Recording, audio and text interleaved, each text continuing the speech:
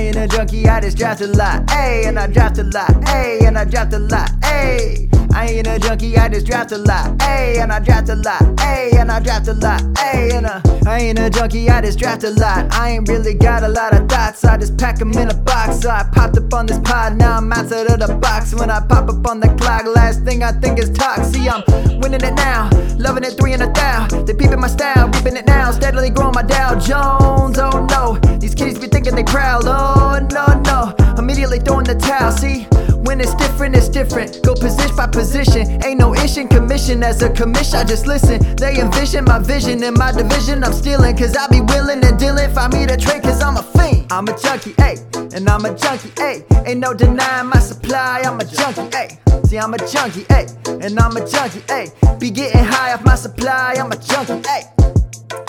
Hello, everybody. Welcome to episode 151 of the Dynasty Junkies podcast, a proud member of the Dynasty Addicts Podcast Network, or the DAP Network, if you will. And we tend to, not always, but we tend to. This is obviously Andrew Hall with you on the Dynasty Junkies. And with me tonight, the one and only Wyatt. How are you doing, Wyatt? Fantastic talking to you. Just crossing my fingers that the storm outside does not knock my internet out at some point. It has calmed down a bit, but like 30 minutes ago, it was coming down pretty hard. I hate storms when that happens. I work from home, and there are a lot of times where storms will roll through during the day. Just a quick summer storm, and it'll knock everything out for like 20 minutes. I'm like, well, there goes that sale. So yeah, I'm totally with you. And hopefully it survives and lasts long enough for this.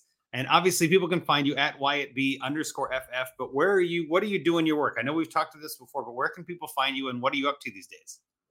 Yeah, so most of my work is all through JWB Fantasy Football, Best Ball, Dynasty, Redraft, everything, through there. And then you can also find the only place where I actually write articles is for Dynasty League Football. Hey, but DLF's a good group. JWB. Yeah, DLF's a good group. You're doing all right. Well, thank you so much for joining us tonight. I'll mention here at the top, Scott is having some family issues and some personal issues, so he's not going to be with us for a little while. So obviously we love Scott and hope he's doing well. He'll get back with us when he can. But again, just in case anyone's listening or curious about that, Scott Sidlow's doing great. He's all right, but he's just taking some time away from the podcast. Totally respect that. I think there's definitely times where we all need a little break. So thank you for sending your love. If you got questions, of course, reach out. But Scott will come back when he can. With that, let's get into the news. I know there was we're not really a news podcast. I always say this, like we're more in the theory and the game of it than the news. And we're not really breaking news and all that. But some of this does have some impact on Dynasty aspect and Dynasty players. So I thought I'd bring it up with you tonight, Wyatt. First things first, the biggest news is the holdout or the potential holdout or the not holdout. I don't know what we're calling it, but the franchise tag news with Barkley, Jacobs, and Pollard all not signed to long-term deals. And then, of course, the question that everybody's been asking is Barkley going to hold out? Are we going to, see another Le'Veon Bell? Like, what's the situation here? I know I have my opinions, but I guess I'm curious. Let's start with you on Barkley. What do you think is going to happen with Barkley? Should we be avoiding him in Dynasty? Is now a time to buy him? What are you doing with him right now? I would not be avoiding. I wouldn't avoid any of them. I'm just going to say. Yeah. But Barkley, yeah, if there's a dip at all, go buy. It just doesn't make sense for them to actually sit out. It basically never does. I mean, you could argue that it worked out for Le'Veon Bell in the way that he got paid. But I think that's also was a lesson learned for every NFL team to never sign that running back who sits out, if they do sit out, to a real contract, because Le'Veon Bell had obviously lost it after he came back. So I think like they can talk all they want, but I don't expect anyone to actually sit out. Saquon Barkley doesn't worry me at all. He's the best one out of this group. If you happen to be able to get a discount on him, like I'm in for sure. I don't like to buy running backs around this time of the year, just in general, unless you get like the discount that you wouldn't normally get for the player. So this would be an opportunity for that. Yeah, and that's kind of where I'm at, really, with all of them, but Barkley more than the others, where it's like if this is the time where someone in your league is panicking and is kind of like freaking out and willing to maybe lower the value on Barkley, I'd be glad to scoop him up at a discount. I always say this, and I've said this on other pods even this week, where like I don't hate the player, I hate the value, right? Like everybody is worth acquiring on the waiver wire. Like, let's be honest, if Barkley's on your waiver wire, you're going to go get him, right? Like there's a limit, and you're going to spend something to get him, right? So I'm not saying that he's ever going to be on waivers. No one's going to drop Barkley, but I'm saying that obviously proves that he is worth something on your team. If someone in your league is freaking out about Jacobs, even let's say, Josh Jacobs' manager is looking at it like, man, I got to go all in this year. I can't afford to hold out. Maybe you can get him on the cheap and send somebody like, I don't know, like a Javonte Williams or something for Josh Jacobs straight up. I could see something like that happening where it's like, well, you know what? Let me take the different risk with Javonte. Maybe he doesn't play, or maybe he's not that great, but he's a longer-term asset. He's younger, yada, yada. Maybe something like that happens. I'd be fine with that. I mean, like adding risk now is the time to do it. And I think with training camps just now opening up in the next couple of weeks, we're going to see a lot more players kind of, actually putting on pads and actually running routes and actually practicing. I think a lot of this talk is bluster, right? Like this is really, it's actionable in a way, but I wouldn't be selling any of these guys. Like you drafted them, you have them on your team, you traded for them, whatever it is. Don't panic now. This is the wrong time to get out. And at the same time, I'm kind of with you. I don't think any of them hold out. I think all three of them play. I mean, Pollard is already signed to his franchise tag. Pollard for sure. Yeah, Pollard seems to be the only one who's like, yeah, I get it. I'm coming off the injury, like I'm coming to play. Yep. And I think Pollard too kind of saw that last year with Zeke and everything. Like they paid a ton of money to Zeke and then they cut him. I think Pollard's like, yeah, they're not going to pay me. Like I just got to earn my money on another team, maybe or earn it here. Pollard's the one I'm obviously the least afraid of, but I do think he's the third best in talent in a sense, where like you obviously would rather have Barkley and Jacobs in a perfect vacuum. But I think too, if you can go get Barkley on the cheap, now is the time to do it. Right. That's where I'm saying like, man, this is that prime time of season when blurbs become reality when they're not. And that's kind of where we're looking at this. The only time it might actually affect my decision is if like I'm doing a startup right now, which I mean, I am doing a startup right now. It didn't end up actually becoming like a decision for me, but like maybe you value Josh Jacobs and another player at the top of your queue approximately the same, and you don't go with Josh Jacobs just because of that tiny bit of what if risk. That you decide to go the other way and use it as a tiebreaker in a startup, where you actually, this person is going on your team. When you're talking about trading for or trading away, like you already have them or you don't have to have them. So like it becomes an easier decision. But in a startup is the only place like I'm even really thinking about it. Well, and I don't mind at all using some of this as like a tie break. Right. Where you're like, hey, I've got these two players, let's say Barkley and Jonathan Taylor. Who do I pick? I might lean Taylor now as opposed to Barkley, but that was already going to be like a coin flip kind of decision anyway. And I'm just putting out names. I'm not saying that's a true thing. I'm just saying like, if you're on the fence about one or the other and, maybe Jacobs or Ramondre Stevenson or something, like, man, which one do I go with? Maybe you lean Ramondre now. I don't think there's anything wrong with that, right? Like there's nothing wrong with using any of this news as a slight leverage, but it's so small. I wouldn't really freak out about it. The other news that I want to talk about, of course, when it comes to, contracts, I guess, was Hopkins signed a new contract. And I think DeAndre Hopkins in Tennessee is an interesting one. We talked about it a little bit last week with Andrew Cooper, who is obviously the tight end whisperer. And he was mentioning an angle that I hadn't really considered, but it makes sense, was that Hopkins signing doesn't really hurt Burks as much as it might hurt Chig Okonkwo, right? Where now Chig is in the top 2 target getter on that offense. Yep. He's almost definitely going to be a third option, maybe even fourth. If you want to count Derrick Henry, maybe they choose something different. I'm not saying they will, but I guess in that sense, like maybe let's start with this. Are you in on Hopkins in Tennessee, or is it someone that he went there? He's a veteran receiver. He must see something. He wants to win, all this. Like, are you buying Hopkins on this news? Or are you more likely to sell him, I guess? I was trying to buy Hopkins a month ago, 2 months ago. At this point, maybe you still get a decent price if whoever has Hopkins is disappointed in the landing spot. It's not the best spot, but it's fine. Like he's like obviously the number 1 target to me. I've already had the expectation of him going somewhere in his value raising. So like this doesn't change anything for me in like my rankings. Same for Treylon Burks. Because this, first off, this does not preclude Treylon Burks from having a breakout second year. Yep. Number 2, we are thinking of, this is Dynasty, so we're thinking a little bit more long term. Still like the talent in Burks. I mean, or if you like the talent in Burks, that doesn't change because of this. I think it does hurt his prospects for this year a little bit, but I think it also like makes the overall offense way better. I think it makes it so that we're definitely getting Ryan Tannehill until they're for sure out of the playoff race. Like that was an actual scare prior to this move, I think, was that the team was just going to be so bad that Tannehill could get pulled at any moment. But now I think the offense will be good enough. That team always seems to play above what they are on paper, be competitive. I really think that Ryan Tannehill is basically going to be starting until they are for sure knocked out of the playoff race. And then maybe we get Will Levis. And DeAndre Hopkins can open up the offense for both Hopkins and Chig, maybe make them a little bit more efficient than they would have been on their opportunities. But their opportunities are definitely going down, in my opinion, at this point, especially Chig. I fully agree with what Coop said there. I know, like, I've seen some people trying to say, well, like, why does adding a wide receiver make the tight end worse? Well, it's like, well, he's obviously dropping down to third target, unless you think he's going to be a better target earner than Treylon Burks, which I just don't agree with. Yeah. It's going to knock his volume down to a point where he has to be hyper efficient to be worthwhile in your lineups.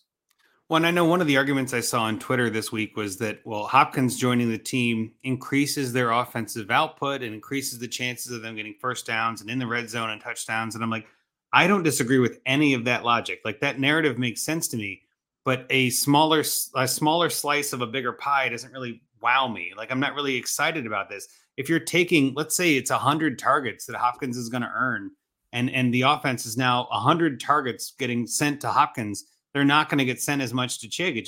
It can't be. You're not going to gain 100 targets because Hopkins joined your team. I just don't see that big of a difference happening. I mean, if that was the case, which I don't know that that's true. I don't think we can go that analog with it. But even if that's the case, it still hurts Chig because his upside is limited dramatically. Like, now Chig has to get his own targets, which he was hoping to get anyway, on a slower, smaller offensive slice, or, bigger slice of a smaller offensive pie, I guess, to keep the analogy alive.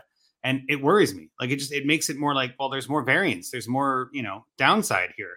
And it's not that I hate Chig at all. I still think he's going to be a great tight end, but anybody after tight end 4 to tight end 20 is a great tight end in some weeks. You know what I mean? Like, yeah. It's just, it's ridiculous. All you need is one touchdown and 30 yards and you're a tight end 1. You know what I mean? Like, it doesn't take much to be a good tight end anymore. So I'm just thinking the upside for Chig is cut really bad with this, which, again, it's not a negative on Chig. It's just the situation, right? And that's where I'm a little worried.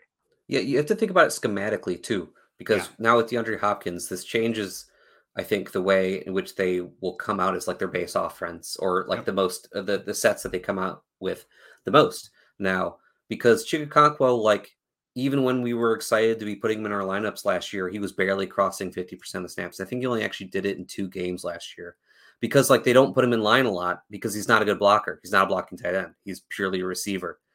So if they're not running a lot of 2 tight end sets, Chig might not be even on the field 50% of the time, unless they want to put him in the slot. Is he a better slot receiver than Kyle Phillips? I don't know that I can say that confidently. Man. And like people love to take a crap on Kyle Phillips, but like legit, like wide receivers who actually play the slot is a lot different than your average tight end trying to play the slot. Some tight ends can do it really well. Not all tight ends can. Everyone likes to think, fast tight end, they can play the slot. That's not how it works. So yeah, it's just like the situation has changed dramatically with the single signing for Chig. Yeah, and I think too, the you hit on this before, but I want to circle back on this. I think this actually helps Tannehill more than anybody, really. Yeah. I mean, I don't think it really. I mean, I don't know if Hopkins signing anywhere was going to help him. It was going to have to be somewhere like the Chiefs or the Bills or somewhere crazy where the value is just going to be insane. I don't think it helps Hopkins. Obviously, it helps to have a team, right? But it doesn't like boost his value. It definitely doesn't help Burks. It doesn't help Chig. I don't know if it helps Derrick Henry, maybe.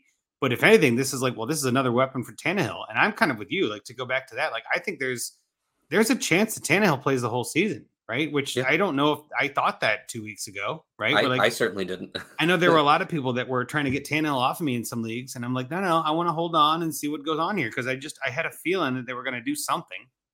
I don't think they were going to sign any of the veteran running backs, but I think that the way that they were looking is like, they're either going to trade Tannehill for something and move him to a team that might need him or be a backup somewhere.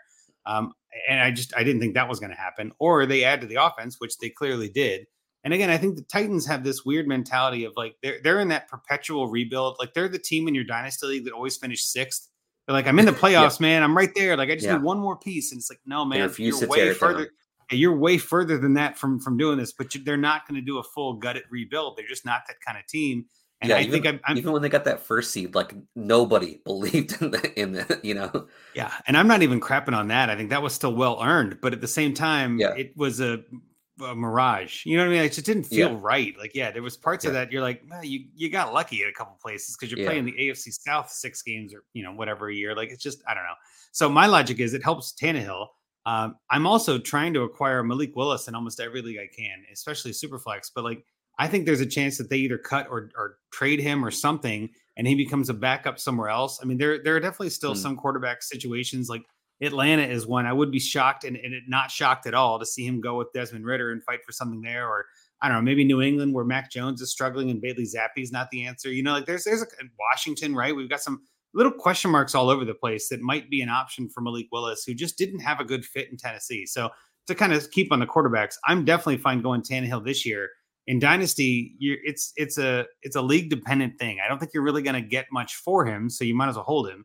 And you might be able to get somebody to give him up, but not now. Like you're going to have to wait a couple weeks until this news dies down before you can really acquire him for a fair value. But I don't mind Tannehill at all. And again, Willis as a deep flyer. I've seen him on waivers even in some leagues, where, especially 1 QB leagues, where people are just kind of done. They're like, nah, he's the third QB now. I'm out. I probably lean that way on Willis personally. I mean, if your rosters are deep enough, I mean, he's worth just putting on the bench. Just every QB deserves a spot in my book on some of these teams. Yeah. Tannehill, I think, is one of the better options to try and acquire if you're a competing team who had Kyler Murray and you just need someone to bridge the gap. Yep. I like that a lot. And then the third option, I'm going to bring this up because obviously I'm a Bengals fan. If you're watching live on YouTube or on Twitter, I'm a Bengals fan. I don't think I'm hiding it. Mixon takes a pay cut. I have no idea. I know it's shocking, but Mixon taking a pay cut, I think this is interesting to me because it guarantees him on the roster this year and next year for, $4.5 million instead of $9 million. Again, I'm rounding about numbers don't matter as much as the half as much as what he was given or what he was expected. To me, this says to again, kind of assuming things here, right? If Mixon is willing to take a pay cut, it must be because he sees this team is where he wants to be. And he sees this team as like the best possible chance for him to win a ring. I don't mind that at all. I agree. Again, as a Bengals fan, they're in that window right now. And as a running back, you want to be on a team that's in that window because we've just talked about running backs before with Barkley, Jacobs, and Pollard. But it's like your lifespan is pretty short. And if you can get a contract that's 2 years, even if it's your 1 year contract spread over 2 years, it guarantees you in there with some incentives, right? You can still make some extra money, but it gives you a chance to win a title. I don't see why you wouldn't say that. And then Mixon's had his own fair share of off the field issues. If he goes on the free market, I don't know what he's going to get. Again, if you're looking at guys like Zeke and Fournette and Kareem Hunt that are on the waivers right now, not even on waivers, just free agents, right? If Mixon gets added to that pile, is he the first one signed? I doubt it, right? So my logic is this is Mixon saying, hey, I'll give you guys a discount if you let me stay. You're the cool kids. Basically. You're the cool kids at the cool kids table at lunch. Yeah. Can I sit I don't want to go. Cool? Yeah, just don't let me leave. Just please don't kick me out. And again, I think of that too with Mixon, especially, and with this offense and everything. Like he's the prime fit for this because he's not going to distract too much, but he's going to distract enough. He's worthy to get people to stack the box and open it outside, but they can't do that because Chase and Higgins are out there. Like it's a perfect like Sophie's choice kind of situation, right? Like, well, do we just double team both the guys and let Mixon run free on a new offensive line? Like we just got bolstered this offensive line. Or do we stack the box and let Higgins get open? Like you're screwed, right? And again, there's nobody behind him as much as there was with Pirine in the past. You got Chase Brown, who's a 5th round pick. That doesn't really bode a lot of confidence. And then you got Travion Williams and Chris Evans and other guys. It's like none of them are really threats. So this is Mixon's job. And I actually would be doing exactly what Mixon's doing. I'll take a discount. Let me stay here. Let me earn my spot. Let me earn my roster. And I'll be happy with that. So what do you think about Mixon before we move on to the actual meat and potatoes of the show today? Yeah, I think you kind of nailed it in how that deal happened to work out for them. And that he's just like, yeah, just let me stay. But please. Hopefully you were investing in Joe Mixon earlier in the offseason because he was honestly very cheap. There was like some risk to some legal trouble, but I always kind of felt like it was never that big of a real risk for him to miss any real time or anything, or that he would be going anywhere. It just never really made sense. Like I thought the only actual fear was that the league would suspend him for something that he did. I never thought like him being released was an issue, like an actual fear. which was talked about. And he was like really cheap. Like even if you look on like Underdog, like he was like a 7th round pick early in the offseason, and which was wild. And like in Dynasty, obviously he was very cheap, very attainable for a long period of time. It's not going to be that way anymore. So like you can't really, invest now. Maybe you're a team that doesn't want to have Joe Mixon on your team anymore, and you can. Jake, how's it going? Now this is an opportunity to get out of the Joe Mixon business if like you just don't need him on your team. You're not a competing team or whatever, or you're or it's just an excess asset on your team. You can maybe flip it now, but investing in that time has passed. That's an interesting point too. This might be a sell window only because, and I don't want to put this in the world, so I almost don't want to say it, but we have a lot of injuries still to come. It happens every year. There's always some crazy injury that happens. Mixon has a little bit of injury history. I'm not saying he's injury prone because I don't necessarily believe in that. But there are definitely some crazier things that have happened. We've seen it happen in really good teams have their running back for whatever reason in practice, training camp, what have you. This might be your best window to get out on Mixon only because I don't know if his value goes up much from here. I think this might be the bump that you're going to get because there, like you said, there is still off the field stuff, right? There is still, I mean, again, I don't think it's going to happen. It's a long shot, but we've seen the NFL do crazy, weird stuff before. So maybe there's a 3-game suspension or something that's going to lower his value. And if he starts out kind of cold and Chase Brown hits the ground running, maybe he doesn't, it's a 50-50 split instead of 70-30. That could hurt his value. Like, I don't see what could happen from here to add to his value is what I'm saying. Again, he'd have to have like a hell of a week 1 and a hell of a week 2 to be like, okay, now he's an RB1. I don't think anyone's going to fall for that because they've seen Mixon and fallen for it before, I guess. So I'm looking at it like this might be your sell window, especially if you're a rebuild team. And again, we talk about this all the time, especially on this show, but like selling running backs in the offseason is by far the better way to go, right? If you've got running backs in June and July, like we're in now, get rid of them, man. You can get them back for, half the time, half the value you spent on them. We were talking about this back in January and February, even like just sell running backs, put it into a more accruable asset. Like running backs are so risky and we're seeing it actually turn up a lot now, right?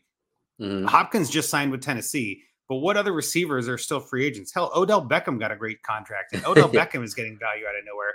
But we've literally got like Zeke, Fournette, Kareem Hunt, Barkley, Jacobs, Pollard, all these guys that are kind of in the question mark. Mixon, right? All these guys are in these question mark spaces, whereas receivers are kind of like, no, we're good. Now, granted, Jordan Addison did get a speeding ticket this morning, which is not good.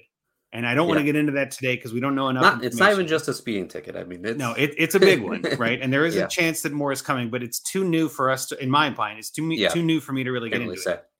But the point I'm still getting at is that was a fluke thing of entirely different things. But in general, running backs are riskier assets. And I think, and most dynasty people are aware of this, especially junkies that listen to this show, like you and me, Wyatt.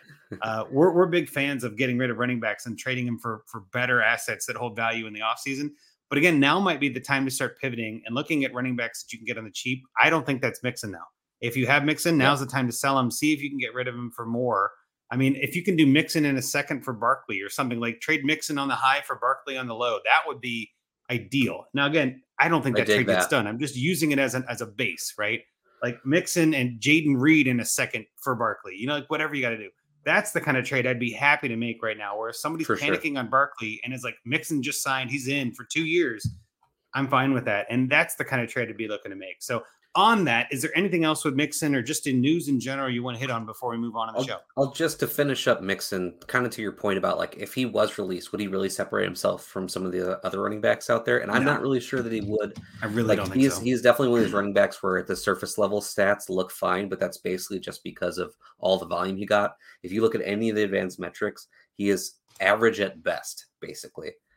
He was pretty good early in his career, but his efficiency, everything he does has really kind of fallen off. Well, and something else I'll mention on Mixon real quick is I love him in best ball because he does get those big weeks sometimes. Like, again, when you shut down the passing game, and I say we as a Bengals fan, but like Bengals have a new offensive line, and there is some potential that he could get even more volume because Perine's not there. So I'm sure there are going to be games where he gets 3 touchdowns and 100 yards and something like. And you're going to start him in most lineup leagues anyway. But in best ball, it's even easier because you don't have to worry about it, right? Those bad weeks, you don't have to worry about as much. And the good weeks, you're going to get. So I love Mixon in best ball. I've always loved him in best ball because, again, this offense is so high-powered.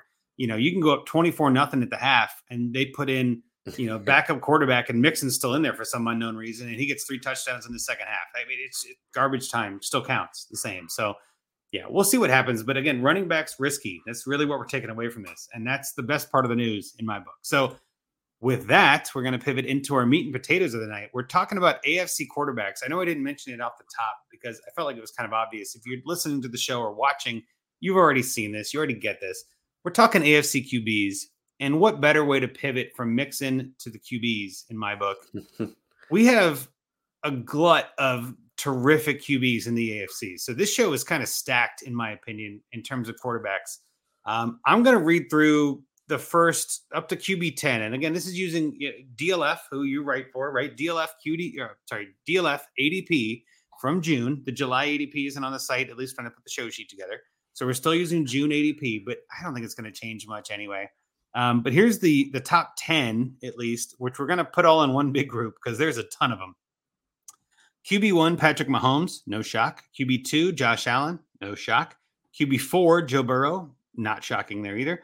QB5, Lamar Jackson. QB6, Justin Herbert. QB7, Trevor Lawrence. QB9, Anthony Richardson, the only rookie in the top 10. And QB10, Deshaun Watson. Now, I know that I am a Bengals fan. It's pretty clear. I looked. Yep, I'm a Bengals fan. You live up near Cleveland. I believe you're still a Cleveland fan, correct? Unfortunately, yes. Unfortunately, yes. There are 3 quarterbacks in the AFC North in the top 10 in DLF ADP in Deshaun Watson, Lamar Jackson, and Joe Burrow. Yeah. This is a murderer's row of a division. There's nobody else that has this. Like, you could say Justin Herbert and Patrick Mahomes, of course. Yeah, I get that. But then you got Trevor Lawrence and Anthony Richardson. I guess that could be a burgeoning kind of battle in a sense. But yeah, 3 of the top 10 in the AFC North. It's a brutal, brutal stretch. So I guess we'll talk about a few of these, but which one do you want to talk about first? Which one of these rankings, I guess, stands out, or which QB do you feel like makes the most sense, least sense? Where do you want to start? The thing that sticks out for me is I would have Deshaun Watson over Anthony Richardson. I get Anthony Richardson's infinite ceiling. The fact is that we've seen Deshaun Watson give us the elite ceiling we want for multiple years in a row. Yes, last year was absolutely terrible. He looked really bad. He looked very rusty. The amount of time off of football will do that to you.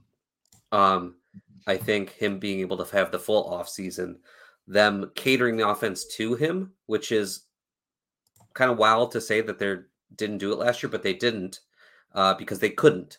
They knew that they would only have him for part of the season and had to also build an offense for Jacoby Brissett to start the season. So you can't really try to implement 2 offenses. You kind of have to just have the one, right?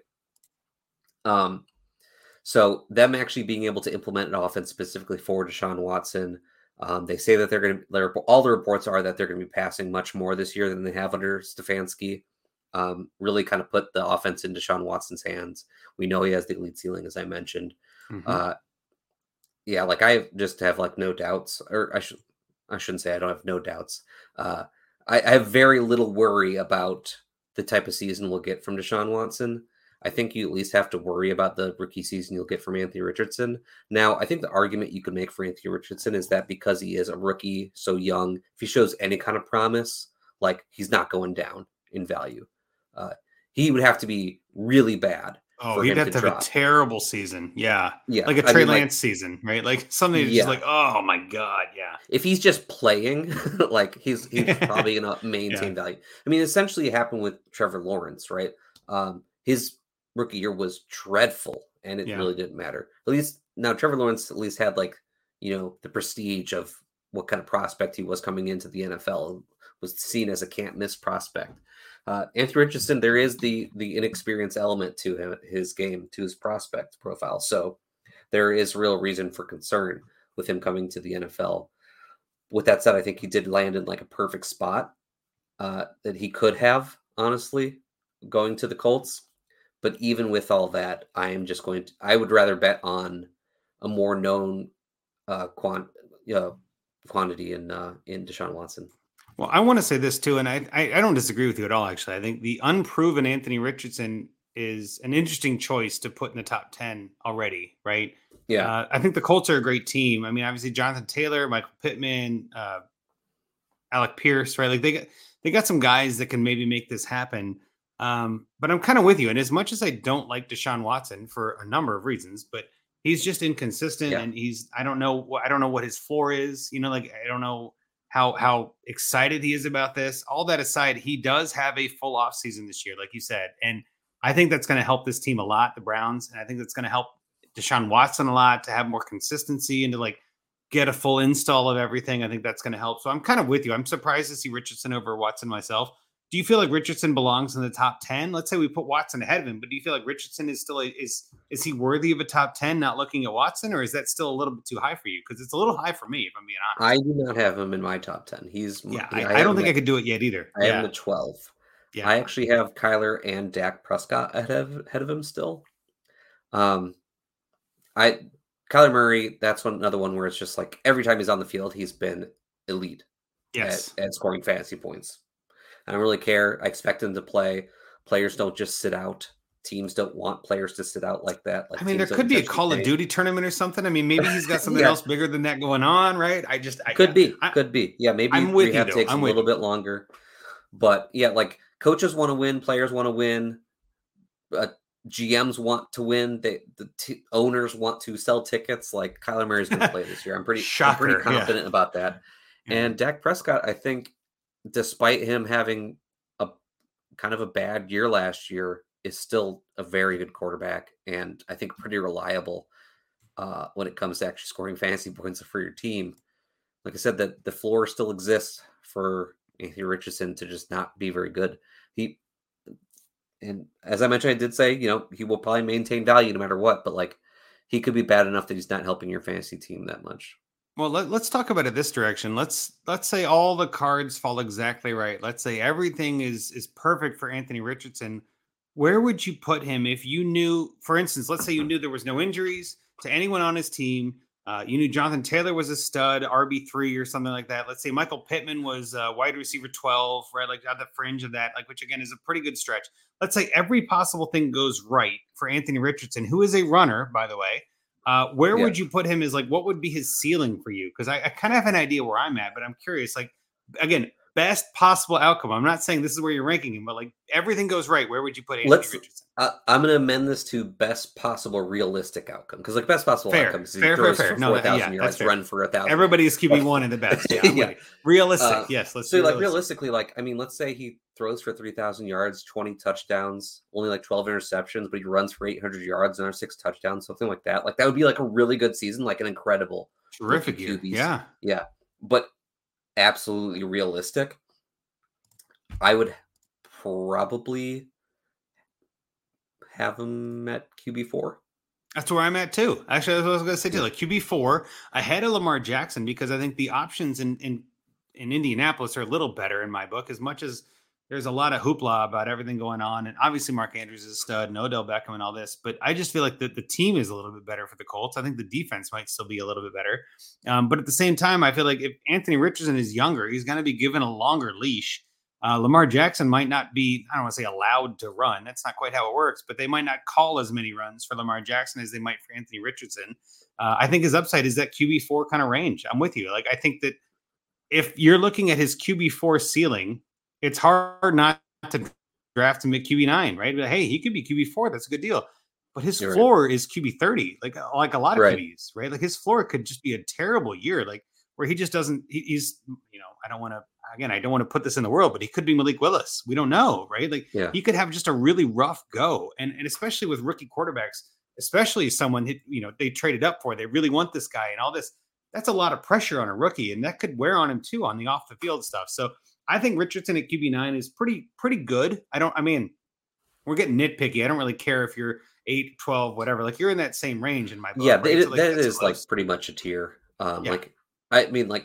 Personally in mine, it's a different tier, but like I think for a lot of people, it's going to be a larger tier of that. Like I don't know, like probably that basically QB9 to like QB15 down to Tua, which I'm sure we'll get to in a minute. I bet that's a tier for people.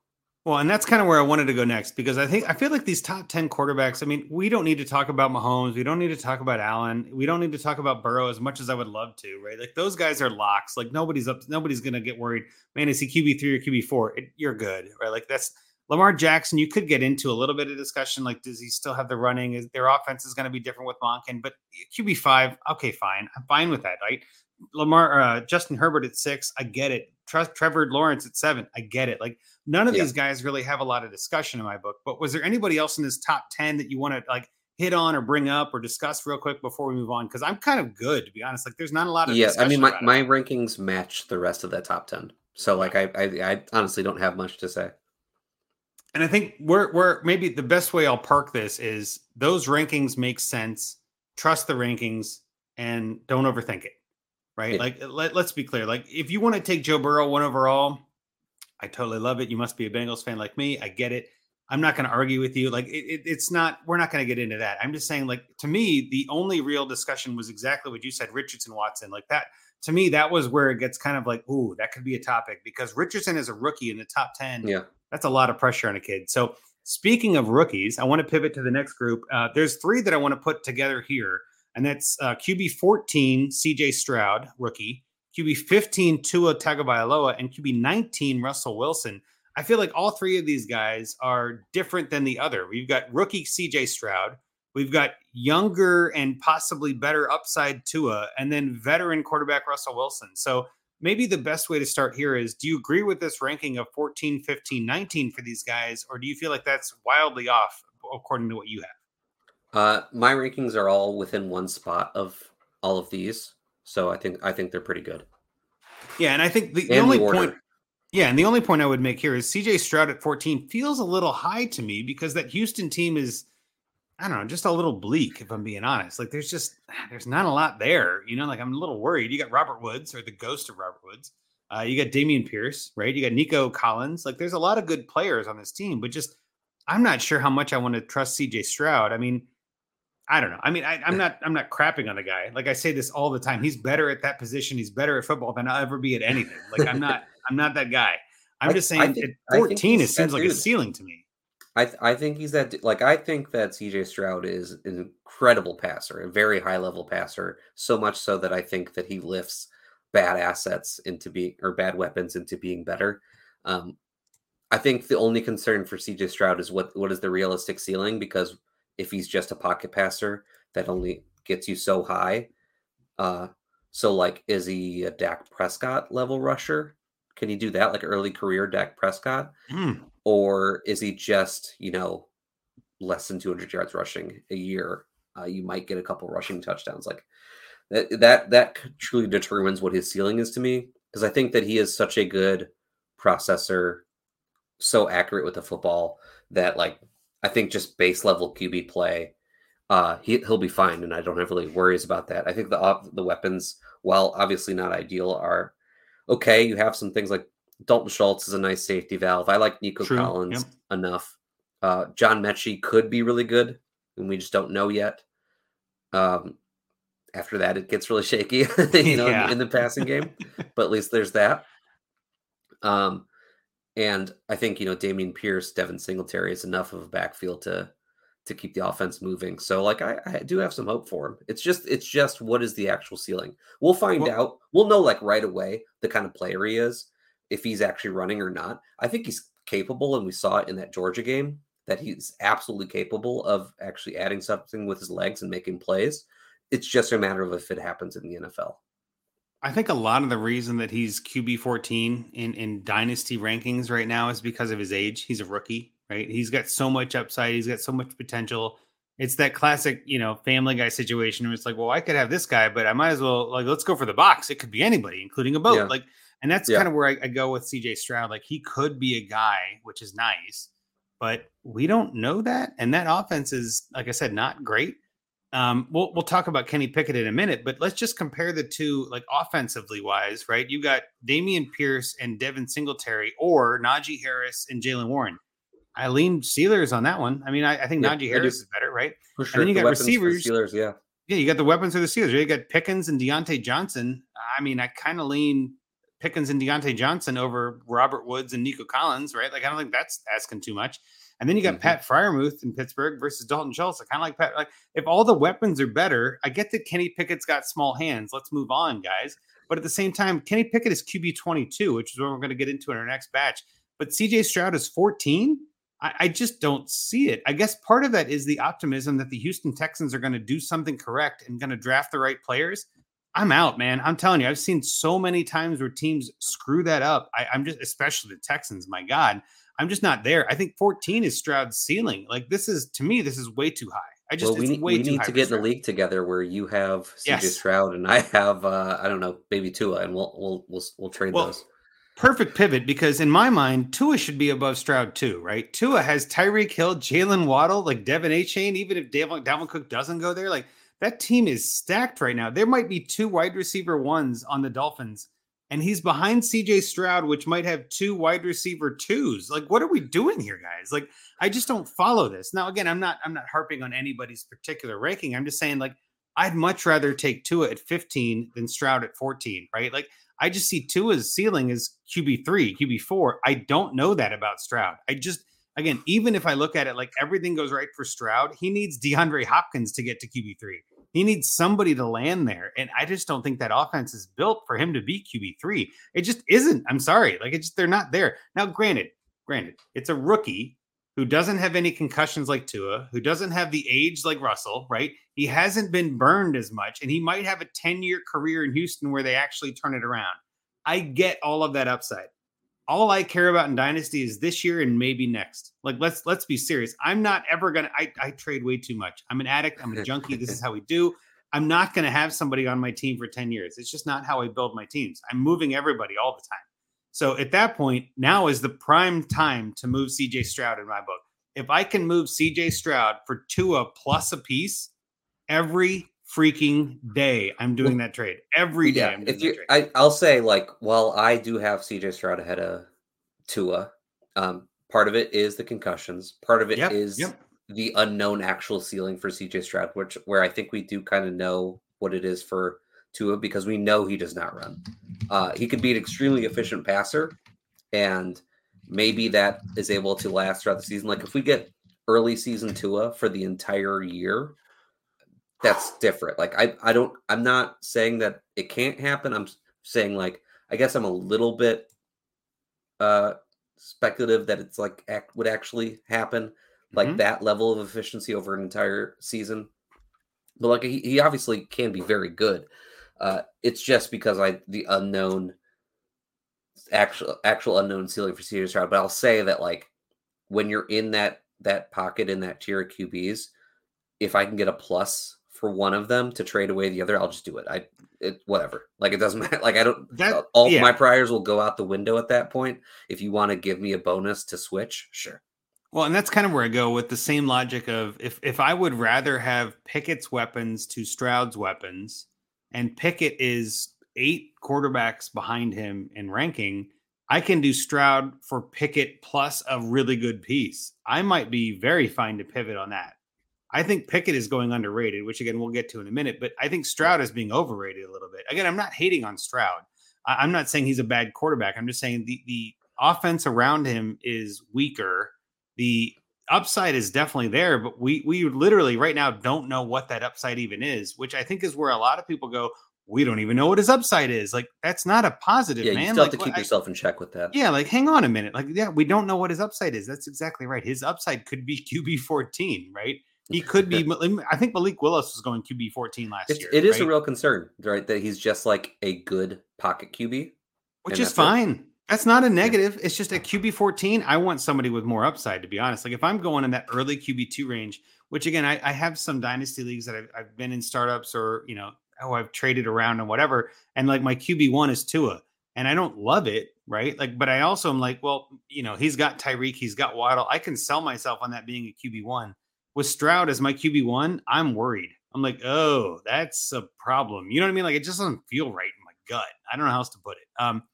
With that, I want to talk for a second, too, about Russell Wilson at QB 19 right now in DLF ADP. I think Russell Wilson is one of those, like, sleeper quarterbacks. I think there's a chance that he could be much better than QB 19, much like Tua even.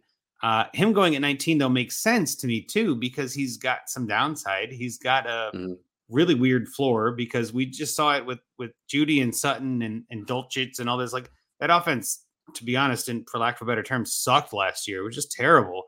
But they've got a new coach. They've got Sean Payton, and I think I think Sean Payton's going to turn this around. I think he doesn't go to this team for a 1 year or 6 month offensive struggle. Like, it's going to be a long battle. And I think there's a lot of stuff with Russell Wilson that I think a lot of people might have heard of. Like, last season, his longtime trainer and friend like died in the off season, and it really rocked him. Like, it really made it rough for him to like get to his schedule and get in the rhythm of things, because the guy that he trained with wasn't there, and his that matters so much to these guys, the like stability of an everyday routine. And that routine got thrown out the window right before the season started in August. And I think that really messed with Russell Wilson.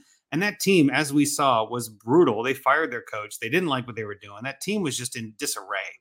So I think, much like I said with Deshaun Watson, if you give Russell Wilson a full off season to kind of recover, get together with Sean Payton did good things with Drew Brees, obviously a Hall of Fame quarterback. Like, I think there's a chance that Russell Wilson becomes a top 12 quarterback at the end of this year, even in Dynasty, because I think he has the potential to do it and the offense to do it. And going at QB 19, I feel like is almost like disrespectful. Like, we're looking at Russell Wilson's last year's season, and I don't know, I feel like his upside is much better than that. But I know you said you had Russell Wilson one away from this, but like, where do you put his realistic upside, if we're going to use that term again? Yeah, I think he can be a top 12 QB this year. I think a lot of things have to go right for that to happen. Sure. It's a tough case, because there's part of me that thinks that we got to see what Russell Wilson is when things aren't working correct, and like we found out that he's like incapable of changing who he is. He just like is a QB who only is really looking for the big shot. I mean, that's who he was in Seattle. It's just like he was so good at it that it didn't matter. That's all he was trying to do. But then he got to the Broncos and it wasn't working, and he never adjusted. And like, he never took what the defense was giving it to him. Like, there's that infamous play where they're like, what is it, like on the opposing 10-yard line, and there's like wide open receiver. He just never sees it. Yep. Like, there's just like these awkward signs where it's like, I don't know, we're like, was Pete Carroll really hiding this from us this entire time? And like, the entire time we're saying, let Russ cook, Pete Carroll's back there going like, I've seen him cook before and it's not that good. So like, we're going to keep him, behind, behind scenes, the way we're going to keep things the way they are. So it really matters that will he take what Sean Payton has to say? Because I think Sean Payton is the kind of coach. We've already seen a little bit, like Russell Wilson does not have his private office or whatever anymore. Like, Sean Payton's going to come in and be like, no, this is what we're doing.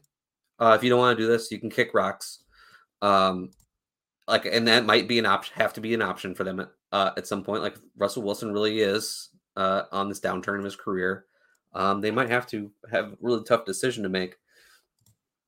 I think a lot of it also is put on the way the defenses are played these days, just looking to purely take away the big plays. If that's the only thing that Russell Wilson is going to try and do, like, obviously that's not going to work out too well.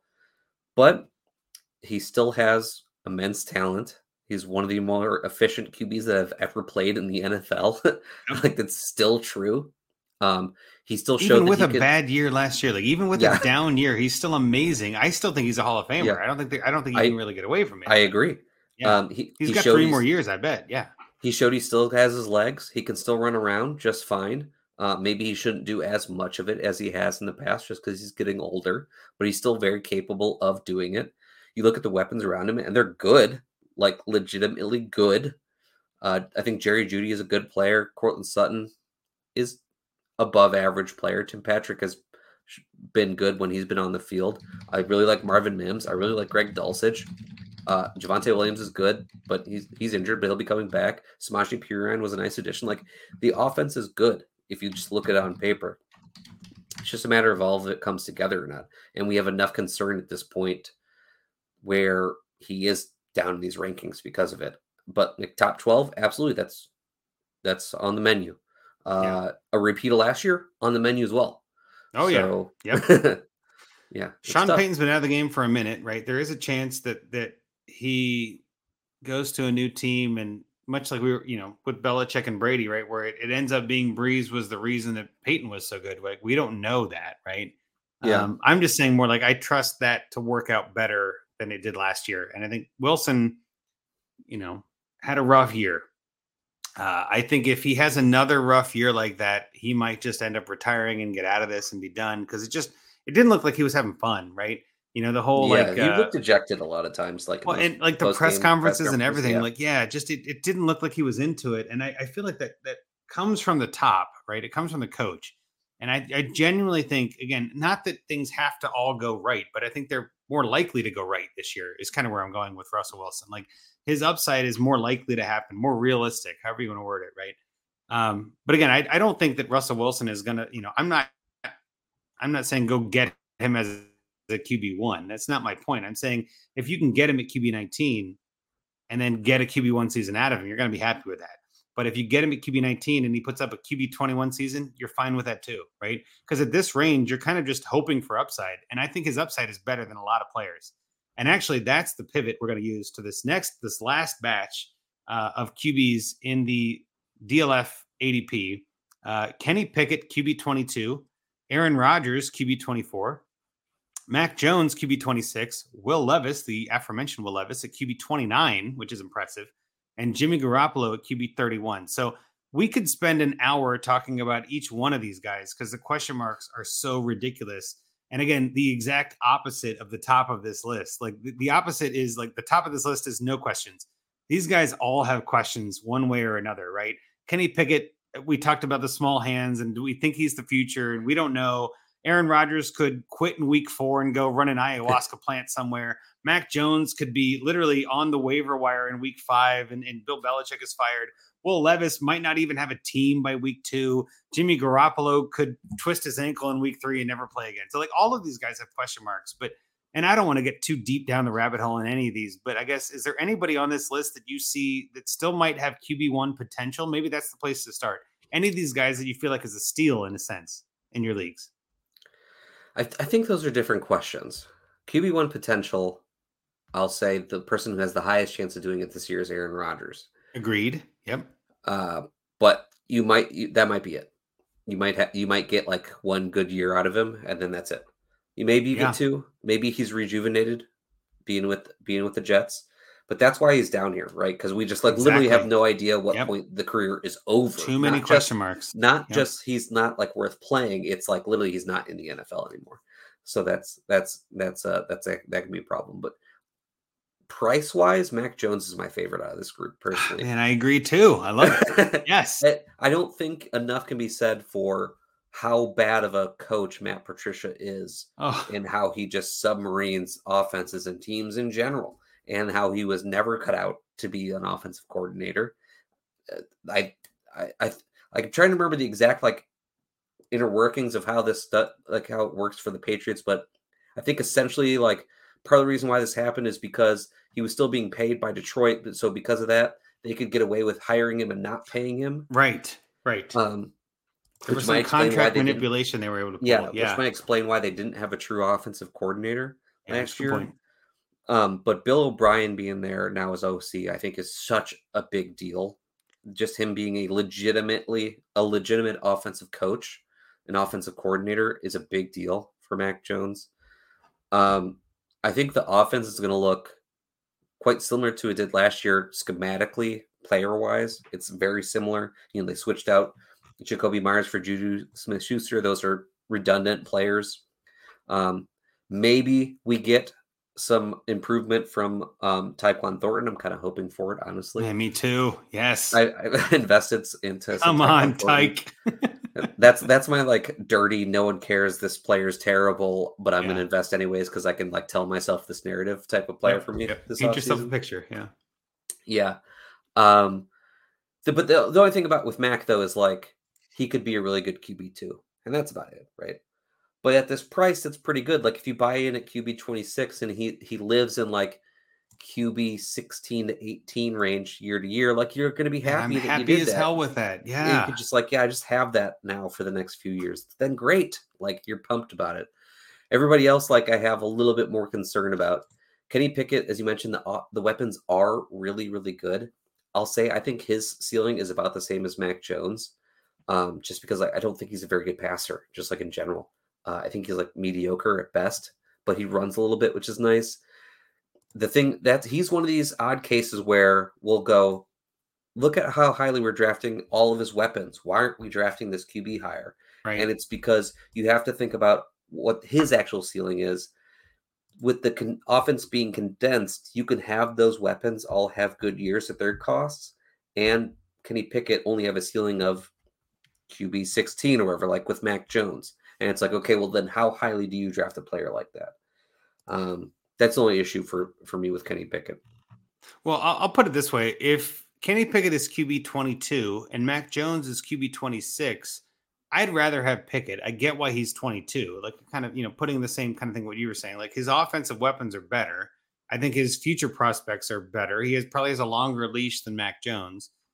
But if I miss on Kenny Pickett and Mac Jones is there, in the 6th or 8th round, whatever, like you're looking at your QB2 and you're like, and I just did this actually in a SFB 13 mirror league, where like a best ball league, right? Where it's like, I think Mac Jones has some potentially like really good upside, even with, the likes of Tyquan Thornton, Devontae Parker, Juju Smith-Schuster, like all these guys, right?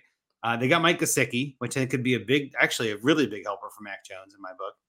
And Ramondre Stevenson is obviously going to demand a lot of coverage and make the box be full for him. And I think he's the best player on the team.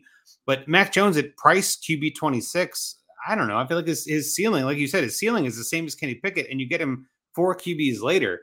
I don't mind that, right? Like his offensive weapons are not as good. Like, let's be clear. Like I'd rather have Mac Jones on the Steelers than Kenny Pickett on the Patriots, right? Yeah. But I think if you're going, if you're going to wait a little longer, and sometimes too, when you're in drafts and, you're at the ends and there could be a QB run where Russell Wilson, Kenny Pickett, and Aaron Rodgers all go before you get to pick again. You're like, well, Mac Jones, here we go. Like that I don't mind that, right? Like I don't hate that. Because the next QB is, at least in AFC terms, is QB 29 with Will Levis. Holy crap. Like if you're telling me Mac Jones or Will Levis, it's Mac Jones every day of the week. Like Will Levis might not even have a job. And then it's funny to me because Jimmy Garoppolo is behind Will Levis. Like, how is that a thing? Like, I'm just confused by this. So obviously of those three, I'd much rather have Mac Jones by a mile. And I think Jimmy Garoppolo, and let's kind of hit on him for a second. I think he's got a lot of question marks because of the injuries and, he just hasn't played a whole full season in a while. And he's, kind of a pretty boy. And so maybe there's a chance that he just retires like Aaron Rodgers in a sense. Like, it's just, I don't know. There's a lot of question marks around him. And that's why he's so low. But his upside is pretty good too, right? Like and Devontae Adams is in Las Vegas anymore, in case you haven't heard, in case someone's not paid attention for a full year. You still got like Devontae Adams is a stud receiver and probably a top 10 receiver in most situations. You got Hunter Renfrow. Who was the tight end? I'm sorry that they just signed. I'm drawing a blank. Austin Hooper. Austin Hooper, but they signed Austin Hooper, but then they also had somebody else, right? Michael Mayer. Drafted. Yeah, Michael Mayer. There you go. Drafted. There you go. That's what I was saying. They added someone else to this offense. So like they're clearly trying to help Jimmy where they can. I think of these, let's say these three: Mac Jones, Will Levis, Garoppolo. That order is whacked to me. It should definitely be Jones, Garoppolo, Levis. Garoppolo at least has a starting job. Levis is the third on his own team. You'll notice that Will Levis to me, Will Levis is the second. I guess it should be clear. He's not Willis. Will Levis is different than Willis. But Will Levis is still like a backup quarterback, even if he's not the third on his own team. Will Levis is still like, I don't think he's the future in Tennessee. I'm not really that excited about him. Garoppolo is a starter, and he's going after Will Levis. That blows my mind, right? Mm-hmm. So it's like, I'd much rather have the starters over the backup, especially now with Tannehill, because they just signed Hopkins and all that. So I guess where I'm going to land with this and finish with this is maybe what are your thoughts on Jimmy Garoppolo? Do you feel like QB 31 makes sense for that? Or is that right, I guess, in your work? I think the price makes sense and that like it's a good price to get in on Jimmy Garoppolo at the same time. Because there is the chance that like this goes south with the Raiders because like his ankle is messed up and he can't play. And that's all she wrote. And then he's backing up somewhere. But it's worth taking the shot on him being their starting QB this year, which like all signs really point to that. I think if like the ankle was a big enough problem that like he wasn't going to play or something, we would hear more at this point, and the Raiders would be making more moves at this point. They'd be I would trying to hope do so, something. right? Yeah. I mean, there was reports during the NFL draft that they were one of the teams trying to move up in the draft for a QB. I don't know if that was purely because of Jimmy Garoppolo's health, or if that was just, we don't care that we have Jimmy Garoppolo, we're doing it Right. anyway, which I think would have been the proper move. And just like, yeah, so what? Like, because that's the thing too, right? Like, I think this I'm kind of going off on a tangent here, but Go for it. when the way that free agency is before the NFL draft, it forces teams to make moves because they don't know what's going to be available for them during the NFL draft. And it can cause weird situations like that where, like, it was possible for the Raiders to find a deal to move up and draft a QB, even though they had just made the deal for Jimmy Garoppolo. And then people would have been saying, like, oh, like, they want the rookie QB to sit for a year. And that could be not on their minds whatsoever. It's just, well, these two things happened that they both liked at independent times that they have no correlation to each other. So it can be difficult sometimes to parse through that stuff.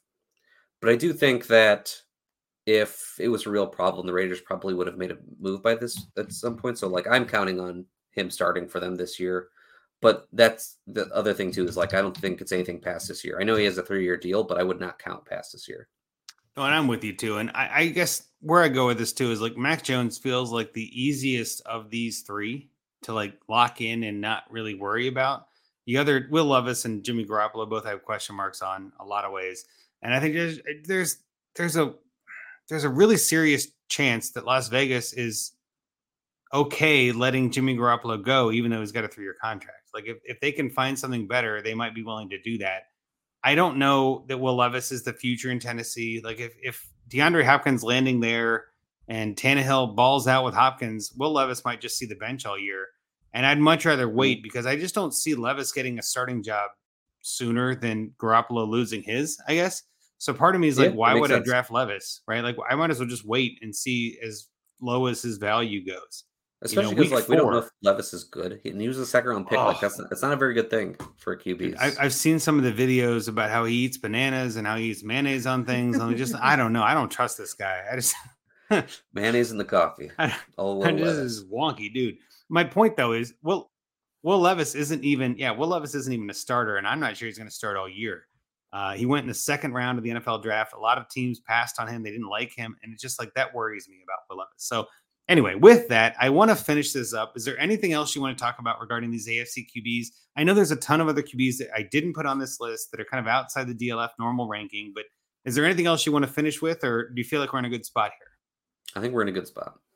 The only one thing I want to mention, just because I mentioned this on DGN the other night, Aaron Rodgers to me is a prime contender option. If you are contending and you feel like this might be your year, go get Aaron Rodgers. And go get Jimmy Garoppolo, even. Like, go get some of these cheaper quarterbacks that can be, even as a QB3. Like, let's say, for instance, let's say you got Lamar Jackson and Kenny Pickett as your top 2 quarterbacks, and you can go get Aaron Rodgers for what feels like a steal. I would be happy to add Aaron Rodgers to my roster at this point. Like, even at this I'm sending a second for Aaron Rodgers right now. Easily. I might even send 2 seconds or something. Like, just whatever it takes in a sense. I'm not going to send a first. I don't feel like that makes sense. But I don't mind sending like a 24 and a 25 second or something. I want Aaron Rodgers on my contending teams because I want to ride him until the wheels fall off, which could be this season. And I don't know. I think the Jets are good. I don't know if they're great. There is a chance that Aaron Rodgers is QB1 overall, and I don't see anyone else in this range having that upside. I mean, again, Garrett Wilson, Breece Hall, like, that offense could be terrific, and their defense is stout with Sauce Gardner and others. Like, there could be a chance that Aaron Rodgers is refreshed and rejuvenated and all this. So I want to make sure I harp on that for a hot second. Like, I want to quickly just say about Aaron Rodgers. I think, like, the hype can get a little bit out of hand for him with the Jets, just because like you look at the team around him, and it's not that different from what he had with the Packers in his last year. If you really think about it, Christian Watson, Garrett Wilson. Obviously, I think Garrett Wilson is a much better receiver than Christian Watson, but the point stands that like you kind of have this one, and then there's some other receivers that are meh, Alan Lazard, Corey Davis, Mecole Hardman, as opposed to Romeo Dubes and the players. In fact, he brought his receivers back over to the Jets. Breece Hall better than Aaron Jones and AJ Dillon, but coming off an injury. Similar offensive systems. The thing though is Aaron Rodgers has this. Sometimes he just like turns on this switch, of the F everyone. You guys doubted me again. Like I'm gonna go out and ball out. Like he did. He literally did that in Green Bay not that long ago, where people are like, oh, he's on the downside of his career, and then he became an MVP again. To that point though, he also has the same. It's almost like a three-way switch where the same switch can go DGAF, and he goes, you know what, F you guys, I'm out of here. So that's why he's QB 24, right? Because we don't know what we're getting. I'm saying more like he's in New York. It's a massive new audience, a new market, and all this. It's a new team. I don't see Aaron Rodgers failing in a sense without something happening. So I want to make sure I put that out there because we kind of breezed through Aaron Rodgers, but I really like Aaron Rodgers on a contending team, and I'm willing to pay maybe more than I would last year and maybe more than I'm willing to pay in week 3, right? I think Aaron Rodgers is a prime candidate for somebody you should buy right now. So with that, we'll kind of wrap up our QB talk and the AFC QBs. If you were expecting us to talk a lot about the top 5 guys, I don't know where you're thinking about that. We're talking about values. This is where the values are, is at the bottom of this. And that's kind of where, again, I'm glad we got into the really into the weeds of these later guys. So with that, we're going to move into our listener league updates. And actually, I really wanted to get your opinion on this because this trade involved me and Rocky and Dynasty Junkies 1. I'm curious, I guess, what your thoughts are talking about QBs, but not an AFC QB. Admiral Dakbar, who took over an orphan this year and is doing a lot of, little trades to make his team better. I love it. He gave up Romeo Dubs or Dobbs. I don't know. Dubs is what I call him. It's always changing. Exactly. Romeo Dubs to us in the Dynasty Junkies for Kyle Trask, a 3rd and a 4th. Now it's a 24 3rd and a 25 4th, but I don't think that matters. So Romeo Dubs or Trask, a 3rd and a 4th. Which would you prefer, Wyatt? I prefer the picks in Trask. Dubs is in that like awkward scenario where I don't think anybody would sell him for just a 3rd. And so you can't really buy for that much. But you don't want to buy him for a 2nd. But like a 3rd and a 4th, I think is approximately equal to him. Like there's a chance he's just still a starting receiver for the Packers. I don't think he's very good. I think he's just like an average NFL receiver at best. But there's a place for that on teams. So like maybe he's a starting receiver, but like fantasy wise, I don't know how much he's actually helping you. Well, for the record, this trade isn't like a blockbuster trade, right? Like, come on, like this is. It's a I know. Yeah, I'm just like. Yeah. Let me talk bad about Romeo Dubs real quick. Go for it. The floor is yours, Wyatt. Go for it. Yeah, but I think he's fine. Like he should definitely be on rosters just in the off chance that, he has breakout. I just don't think it's likely. So yeah, taking the 3rd and the 4th and then like the off chance that Kyle Trask gets a shot this year and you're able to flip him for something else. Cause I don't think Kyle Trask is very good either. I would just take the extra shots at stuff basically because I don't think Romeo Dubs is helping lineups win. So here's where I'm at with this. It is a super flex league, right? So Kyle Trask as a quarterback does have more upside than Romeo Dubs. I think there is a 30%, 20% chance that Trask is the guy at some point this season and Mayfield is not the guy. I know as a Browns fan, you probably hope that Mayfield just dies in a field somewhere and just doesn't have to play anymore. Maybe I'm wrong on that, but I'm just saying more like, I don't think Trask is really the guy in Tampa Bay. I think it's Mayfield, and I think they just get somebody else. So in my mind, the logic here, in my mind, and Rockies too, was like, I don't mind Dubs. I think adding a receiver to our team made sense. It is a super flex league, of course, which obviously changes the values of things, but I just don't see ever feeling okay starting Trask. So part of it was like, get that question off my roster. Like, I just don't want to have to deal with it. And then a 3rd and a 4th, honestly, we're junkies. We're going to get those back. So, and we're going to win every year. So they're late. Like it just, that's how our argument's going to go. So my logic was it's Romeo Dubs, who we might have flex appeal for in a sense, or Kyle Trask, who everything has to go right to be starter worthy. in a super flex spot, even at best, which I would not like. I'd much rather start a receiver over Kyle Trask even in most weeks, or in a third and a fourth, which we don't care about. So our logic here too was we need content for the show. So let's be honest. Thank you, Admiral Dakbar, for joining the league. We're happy to trade with you and give you some more picks. That was the other part of it. But Rocky and I talked it over. We're like, hey, you know what? It's a small enough trade. Let's make it happen for the content. Always a good reason to do a trade. Yeah. Also, I like these like low risk, little actual tiny trades. Get my words out. Yeah, the tiny trades like this that don't really have a large impact on things. Sometimes you just need to do them to feel alive. Yeah. And I think too, we haven't had a whole lot of action this summer. I feel like that's kind of going around in fantasy this year. We've talked about this on a number of different shows, even like trades are kind of down in general. I was on Trade Addicts with Rocky last week, and I've made fewer trades than last year, but about the same as the year before. And I feel like that's where it gets to be kind of like, what is the normal, right? Like, was last year just an excessive amount because of all the chaos?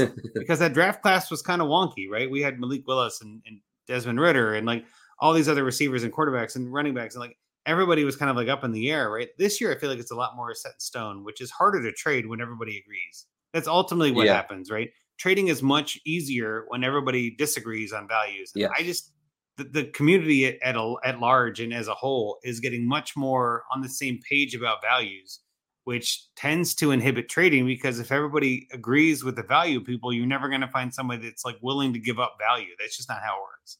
So it again, these small trades, especially for an orphan, our logic was, hey, let's throw the guy a bone. Dakbar's in the league. We're glad that you're here.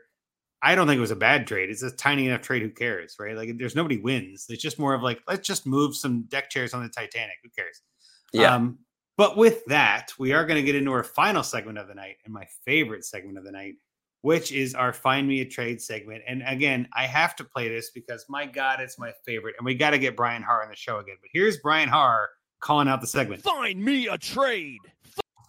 Thank you, Brian. That's exactly right. This is the Find Me a Trade segment. So we've got Steven Molina's team. Steven and I have been friends on Twitter for what feels like 5 years at this point. I'm not even sure. But he and I go way back, and he finally submitted a league, Charity of Eights. It comes from his SFB 8 chat, which I think is awesome. We're like a group of people who are in SFB 8, decide to get in together and do a charity dynasty league. I'm a huge fan of this. So I love this whole idea. And I actually didn't update his team, but you saw it on the thing anyway, right? It's the Bruce Wayne team. Anyway, so I've got his team up. I'm going to pull it up here. Mm-hmm. Hopefully it doesn't take 30 minutes like it does sometimes. I do this. But you never know. But his team, I think his team is kind of like I would say like a middling team. I don't know if I would call it a contender. I feel like that might be a little bit too aggressive. But in general, I feel like this is a good team. I don't want to say it's a great team, but his quarterbacks, he's got Justin Fields, Jimmy Garoppolo, Aiden O'Connell, Clayton Tune, Cooper Rush, Mike White, Bailey Zappi. Gets kind of bleak after a while there. Running backs, he's got Derrick Henry, Jonathan Taylor, Javonte Williams, Samaje Perine, Tank Bigsby, Devin Singletary, Miles Sanders, Zach Moss, like tons of good tons of good running backs. Receivers, this one made me laugh. 4 receivers. That's it. I wasn't sure I was seeing it right at first. To be honest, I did run through this thing twice, and I believe it's correct. Calvin Ridley, DJ Moore, T. Higgins, and Tank Dell, and that is it. And this league does start 2 receivers and 4 flex. So you don't even have enough receivers if you wanted to. Like, if Tank Dell is start worthy, you're still a little wonky there, Steven. I love it. Tight end, he's got Elijah Higgins, which I think is a fun name, Mark Andrews, Darren Waller, Taysom Hill. So he's got some good tight ends. So, and then picks, he's got a first and 24, but that's it. And then in 25, a first and a second, 26, a first and a second. Looking at the league, it looks like they only do 2 rounds of rookie picks. This also feels like a very shallow league, which I'm not against. I think this makes it more fun on waivers if you have shallower leagues. They're starting 11. It's a QB, 2 running backs, 2 receivers, a tight end, 4 flex, and a super flex. But again, if you only have, like 24 players or whatever on your roster, you're starting a majority of your roster, really, it feels like. It is a 12-team, 1.5 tight end premium, and 0 PPR otherwise, at least according to our settings, and a super flex. So again, this is an interesting league. Tight ends are very heavily favored, and I totally get the logic of leaning into that with Waller and Andrews and Taysom Hill. Like, just kind of abandoning, if it's 0 PPR, why bother having receivers at all? I kind of get the logic. So Right. I want to read through his thoughts because I think it actually sums it up perfectly too. So these are what Steven said. He sent me this yesterday. This is my first ever startup dynasty with people from SFB8 chat. Did not really understand the value of QB in dynasties, so they went quicker than I expected. Now, granted, we're in Scott Fishbowl 13, so this is 5 years ago that this league started, which I think is terrific. At least I assume that. I assume it started shortly after. I didn't really get that. But I feel like the team is balanced, but with minimal depth, unless some rookies come through. Did move Jonathan Mingo and a 24 second for Javonte Williams. Can't quit him. He's my guy. I love when that happens. Go get your guy. I was hoping that Jimmy G could get me through this year till the draft next year, but his news has me concerned. We just talked about him. Me too. The obvious needs are better QB2 option and wide receiver depth. So I know it looked like you and I ended up having similar trades. I came up with mine. I put it on the sheet and I saw yours and I was like, all right, we're on the same page. Yours is smaller than mine, and it's not a pissing contest. I'm just saying, like, mine is a little bit different, but I'm curious. Let's start with yours, and then we'll pivot into mine just to keep it simple. Listen, yeah. When I checked back in and saw that you put yours in, I got happy and sad. Happy because that's a good way to put it. Yeah, we're on the same page. Sad, oh, damn. But sad because I think your trade is much better than mine. so, I said to trade Jonathan Taylor to Trash Flap for Garrett Wilson. My thoughts were, all right, looking at this team, like you said, I think it's like a middle of the road type of team. Yeah. But it's the way it's like built, it almost like has to try to compete, or you got to tear it down. Like having like the way the assets are split up, the things that where your value is in Mark Andrews, which is fine. Darren Waller, which is definitely a win now asset. A bunch of running backs, which are just by nature of the position a win now asset. Yep. Even in this type of league, which apparently has 0 PPR, it's still a position that I wouldn't want to be trying to store a ton of value in unless I'm trying to win. And because he has excess value there, I'd say, I thought like one of those pieces just had to be moved for either QB or wide receiver. So I went for Jonathan Taylor basically because he's the one who can actually fetch something. Like, yeah, because Derrick Henry's not worth much, unfortunately. All the running backs I'm with you. Are way better in your lineup than they are in the market. Bingo. Jonathan Taylor's the only one that you can really move for something. I agree. I really like Garrett Wilson. Those two are around the same value level, basically wherever you look. So I thought that was a good move. Even though in this league, as we mentioned, the 0 PPR, you only actually have to start 2 wide receivers if you have enough other players for the rest of the flexes. Only having 3 wide receivers you can comfortably put in your lineup is a problem. Yeah. Just like covering bye weeks and injuries and stuff, like you have to do something about it. I thought, and like my caveat to this was that I was going to say, yeah, like I would plan to just go into the season with Jimmy Garoppolo and see what's happening, see if he's healthy, playing well, feel okay with it. You can always make a move for a veteran later on if you have to.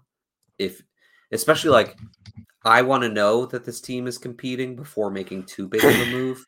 Mm-hmm. Obviously, Jonathan Taylor for Garrett Wilson is a big move, but you're trading for a very young asset that's really high up in the ranks, very valuable. Like there's no concern about Garrett Wilson really like dropping like off and lose and like taking a bath on the value there. But I want to know that the running backs are going to be good this year, and then go all in a QB. But with that said, I like your trade, which involves a QB. I thought it was just a really good trade, and like once I saw that, I was like, "Oh, that's so much better!" Like I would just do that in a heartbeat.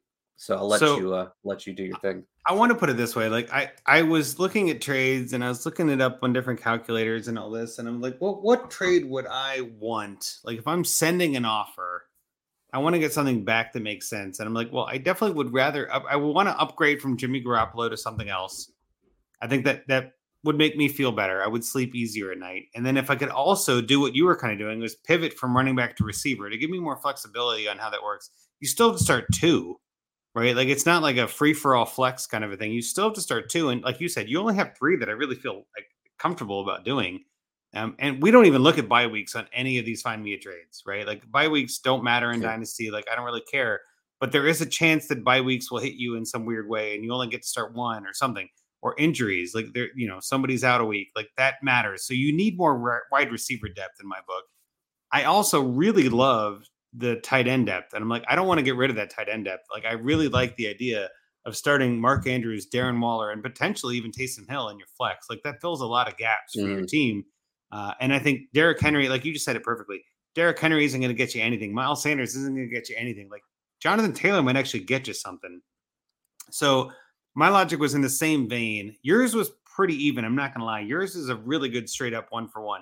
Mine was Jonathan Taylor and Jimmy Garoppolo sending to, make sure I get the team name right because there's so many of these fun teams. Wendy Early, who Wendy follows us, I'm sure, on Twitter. I know I've interacted with her before.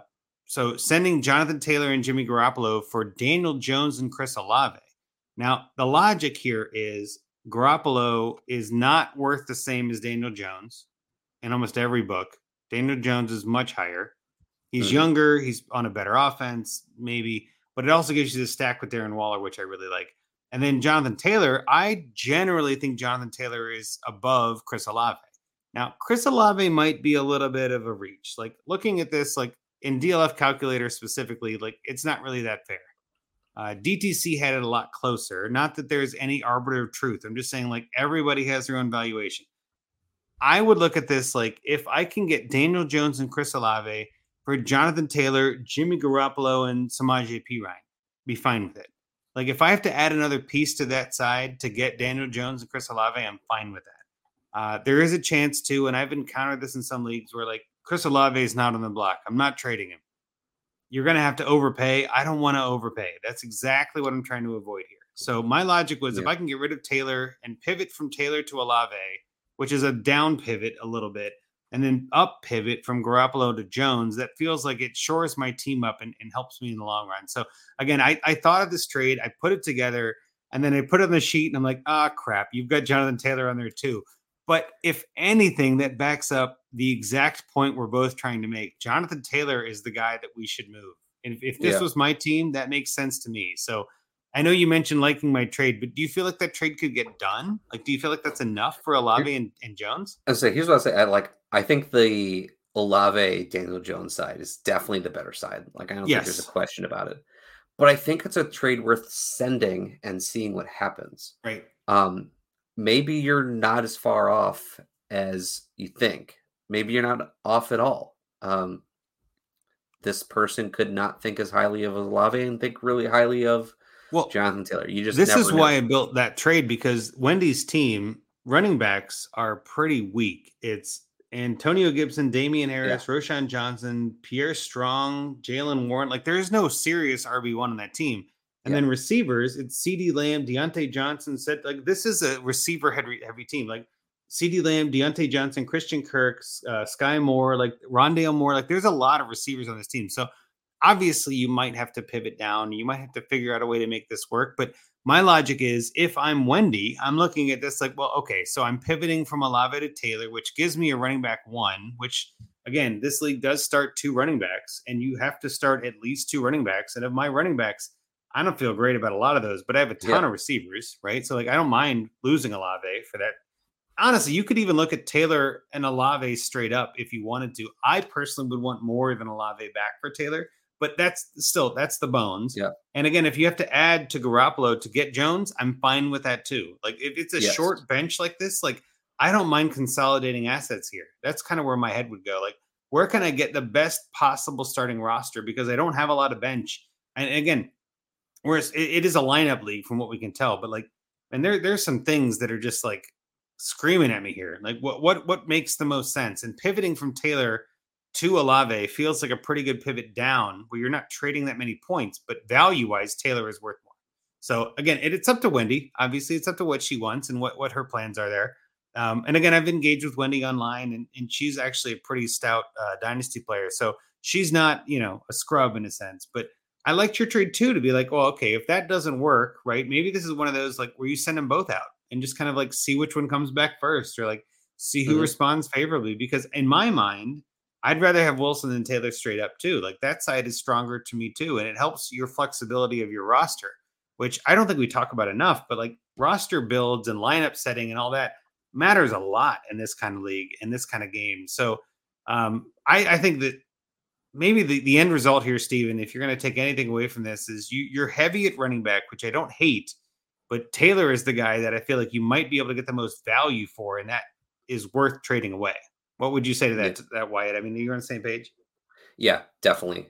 And I do want to just add, and we kind of already said it, but like that on your trade, adding something to it is perfectly fine. Like there's a lot of pieces on the team that I would just add without even questioning it to get the deal done. But it's a really good starting point. Well, and that's why a lot of times we talk about like these are the bones of the trade. Like this is something to start with. It's not meant to be like an end start. It's more of a beginning than a finish, right? Like we're talking in kind of in a vacuum, but in your own league, right? We're finding trades for our listeners, which I love. Find me a trade.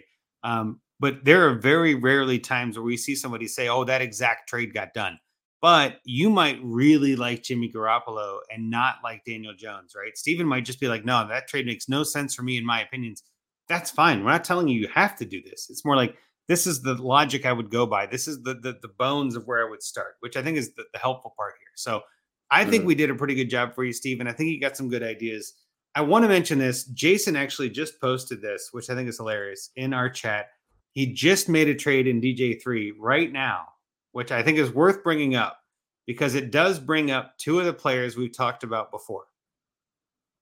Jason gave up Aaron Rodgers, quarterback in the AFC. We just talked about Aaron Rodgers. He gave up Aaron Rodgers for Devontae Adams and a 24-second.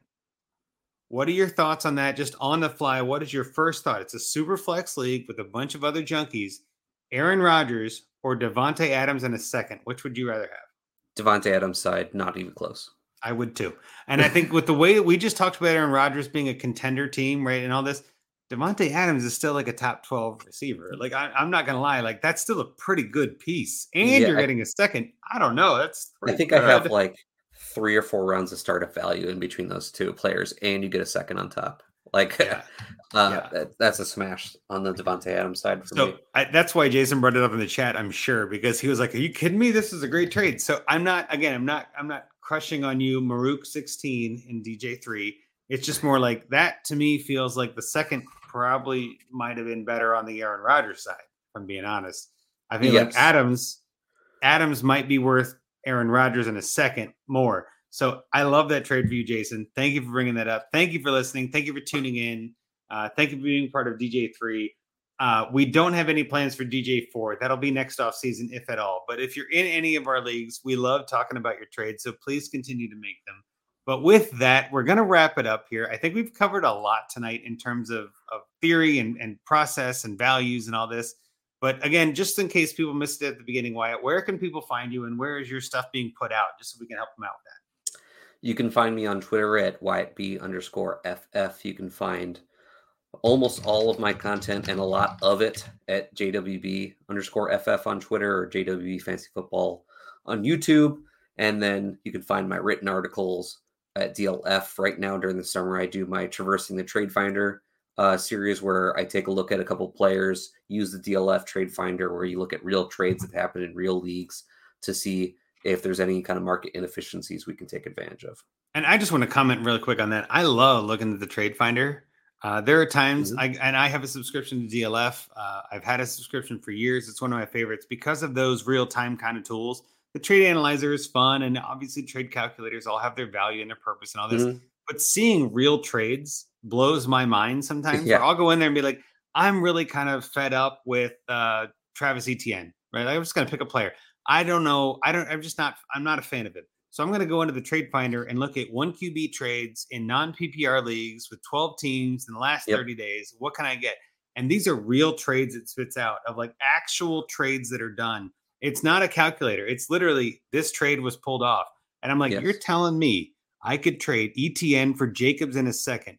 Hands down, I'll do that. And I start a lot of trades like that where I'm just like, hey, that trade was pulled off in another league. I sometimes, and I don't know how to say this without being weird, but I sometimes feel like I overvalue my players more than other people do, right? I also feel like my valuation is the truth and other people are just wrong. That's not accurate, right? Like that's not how it goes. Right? Their valuation is entirely valid. And I get into debates and discussions, I'm sure like you do too on Twitter, Wyatt, where it's like, listen, we are just different on this. That's fine. Like being different on valuations is a good thing. But knowing where things are different is awesome. And I love that trade finder. And I use it all the time where I'm like, let me find at least like we're just doing with Find Me a Trade. Let me find a trade that's actually happened. Let me find a trade that somebody pulled off and send it. And what's really funny is that maybe half the time, maybe more than half the time, I get a response like, there's no way that's a fair trade. I'm like, listen, man, I'm just saying it happened in another league. I thought I'd send it. Like, I'm just put it out there. Just put it out there. I'm not saying you're going to do it, but if it happened in another league, maybe you agree. So I love that. Yeah. And don't be offended when someone sends you a trade and you think it's like terrible trade, because that is my least favorite thing. I get a lot of crap offers. I send a lot of crap offers. And my first response is not, you're an idiot. My first response is, we value these players differently. That's fine. I always like do I'm just going to be honest. Like this trade is off by a lot for me.